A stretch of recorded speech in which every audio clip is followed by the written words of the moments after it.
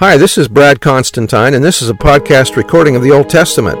Although this is not an official recording of the Church of Jesus Christ of Latter-day Saints, every effort's been made to be as doctrinally accurate as possible. I'll be using for the text the Joseph Smith translation of the Old Testament, along with many commentaries from general authorities of the Church, BYU professors, Bible scholars, and others. This format will be very detailed, and so if you want a deep analysis of the Old Testament, you come to the right place. Thanks for your attendance. Hi, welcome back. This will be for Isaiah chapter 28.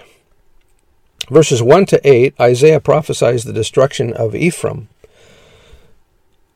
Modern Ephraim includes the nations of Europe and North America, the inhabitants of which, although generally considered as Gentiles, are a mixture of the tribe of Ephraim. The historical context provides a type for latter-day events and condition. So this speaks of the destruction of Ephraim. This was probably given around 724 BC, just 2 years before Israel was taken captive by Assyria in 721 BC. Woe to the crown of pride, Samaria, to the drunkards of Ephraim, the leading tribe of the northern 10 tribes of Israel about to be captured by Assyria in 726 BC, out of control with wickedness, whose glorious beauty is a fading flower which are on the head of the fat valleys, rich productive lands of them that are overcome with wine. Behold, the Lord hath a mighty and strong one, Shalmaneser the Assyrian king and his armies, which as a tempest of hail and a destroying storm, as a flood of mighty waters overflowing, shall cast down to the earth with the hand. The Assyrian army will flood the land. The crown of pride, the drunkards of Ephraim, shall be trodden under feet, and the glorious beauty which is on the head of the fat valley shall be a fading flower, and as the hasty fruit, Hebrew fruit, first or early fruit, before the summer, which when he that looketh upon it seeth, while it is yet in his hand, he eateth it up. You will be gobbled up quickly. Verse 5, in that day, a future day after the scattering of Israel, in the time of preparation for final things, last days millennium, shall the Lord of hosts be for a crown of glory and for a diadem of beauty unto the residue of his people. In the last days, the remnant of Ephraim will consider the Lord to be beautiful. Also the Lord's saints will receive crowns of glory. Verse 6, and for a spirit of judgment to him that sitteth in judgment, bishops, and for strength to them that turn the battle to the gate. The Lord will give strength to those who guard the gate to turn back attackers, both physical and spiritual. But they, religious leaders of a later apostasy, who have erred through wine and through strong drink, are out of the way. The priest and the prophet have erred through strong drink. They are swallowed up of wine. They are out of the way through strong drink. They err in vision. They stumble in judgment. That's talking about the apostasy. For all tables are full of vomit and filthiness, so that there is no place clean. Apostasy has completely penetrated the nation. There is only false doctrine. Verses 9 to 13, individuals learn doctrine line upon line. Whom shall he teach knowledge, and whom shall he make to understand doctrine? The humble and righteous, them that are weaned from the milk. Instructions in righteousness must begin with the young, and drawn from the breasts.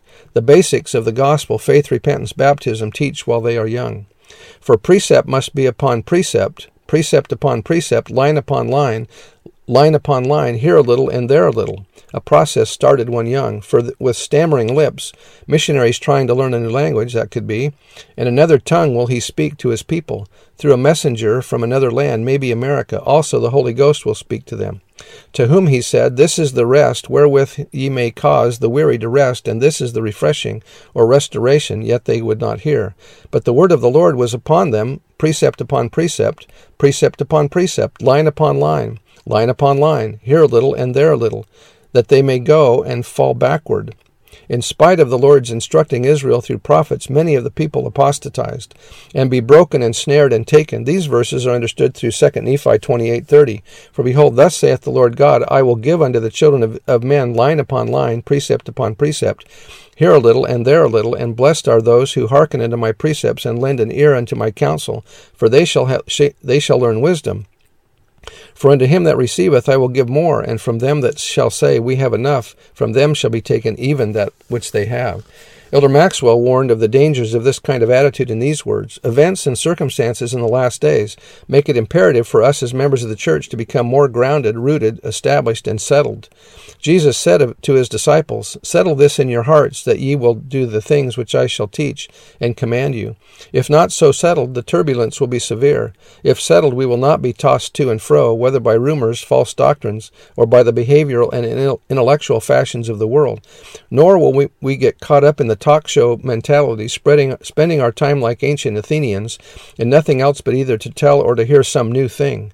Why be concerned with the passing preferences of the world anyway? For the fashion of this world passeth away. Such members of the church, he said, give of their time, yet withhold themselves, being present without giving of their presence, and going through the superficial motions of membership instead of the deep emotions of consecrated discipleship. Verses 14 to 22, the overflowing scourge. Wherefore hear the word of the Lord, ye scornful men that rule this people which is in Jerusalem. Isaiah switches from the northern kingdom and speaks to Jerusalem in his day. Because ye have said, we have made a covenant with death, and with hell are we at agreement. They incorrectly assume that their covenant with Satan, or the invading army, based on their falsehoods and lies that pass for beliefs, will save them from the impending destructive scourge. That was from Isaiah, the times of fulfillment. When the overflowing scourge, the Assyrian army in our day, a scourge shall go forth. In section 84 it says, For I, the Almighty, have laid my hands upon the nations to scourge them for their wickedness.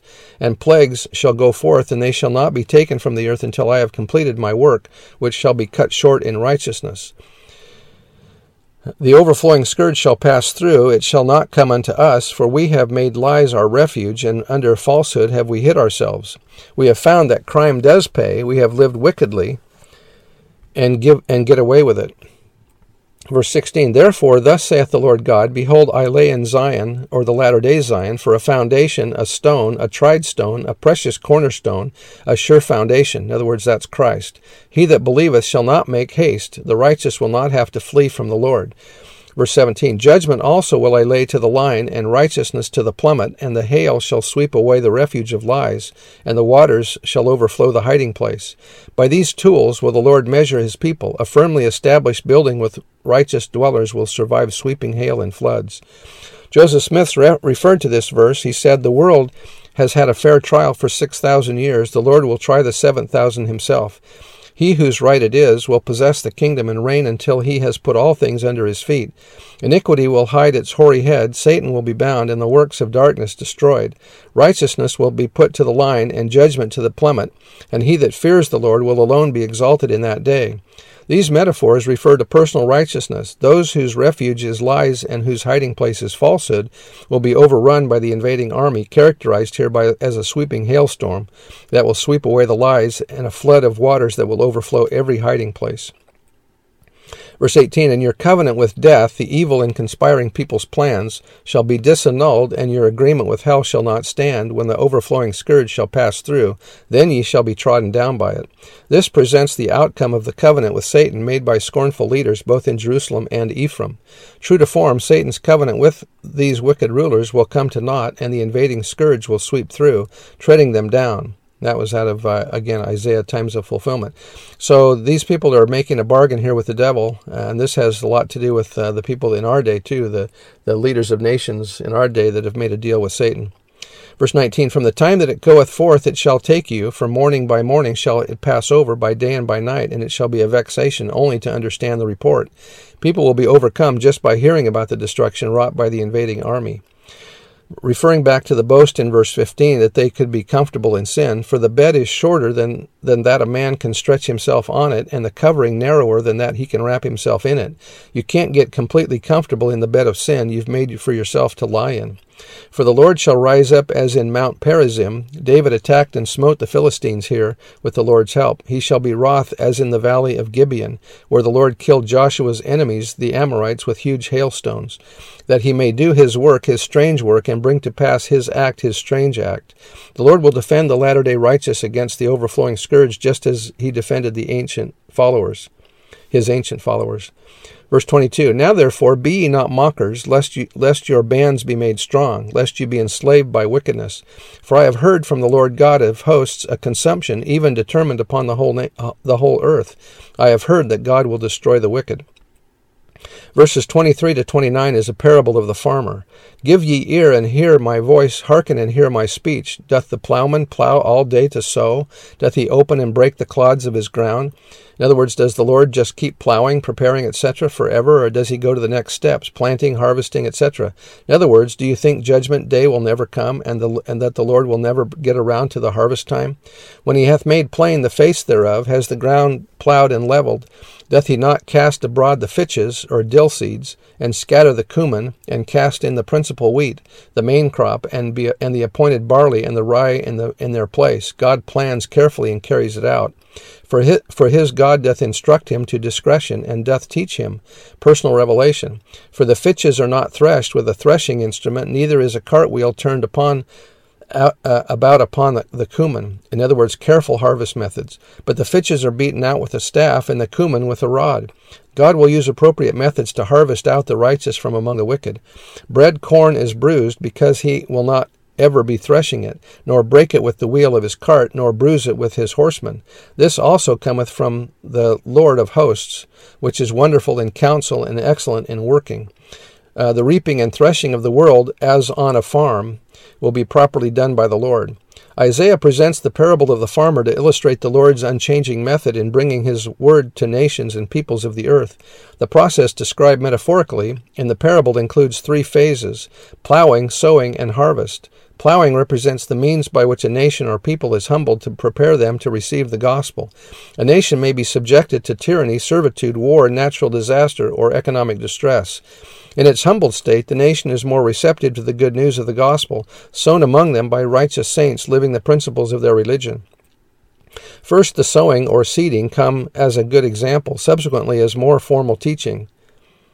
The seeding is followed by conversion, spiritual growth, and the harvest of souls who have lived their lives in righteousness and are prepared to meet their God, depending on the nature and character of the people. Represented by the various crops mentioned, the Lord has formulated specific methods both for planting and harvesting. And again, as we talk about the things that are happening here, that he's not going to just be sowing all the time, but that eventually the prophecies are going to be fulfilled about the destruction at the last days. And I think that we're living in that. We've seen plenty of the signs of the times, and we should be awake to the situation here that everything's going to be coming to an end pretty soon. Anyway, that's the end of the chapter, and we'll see you next time. Bye.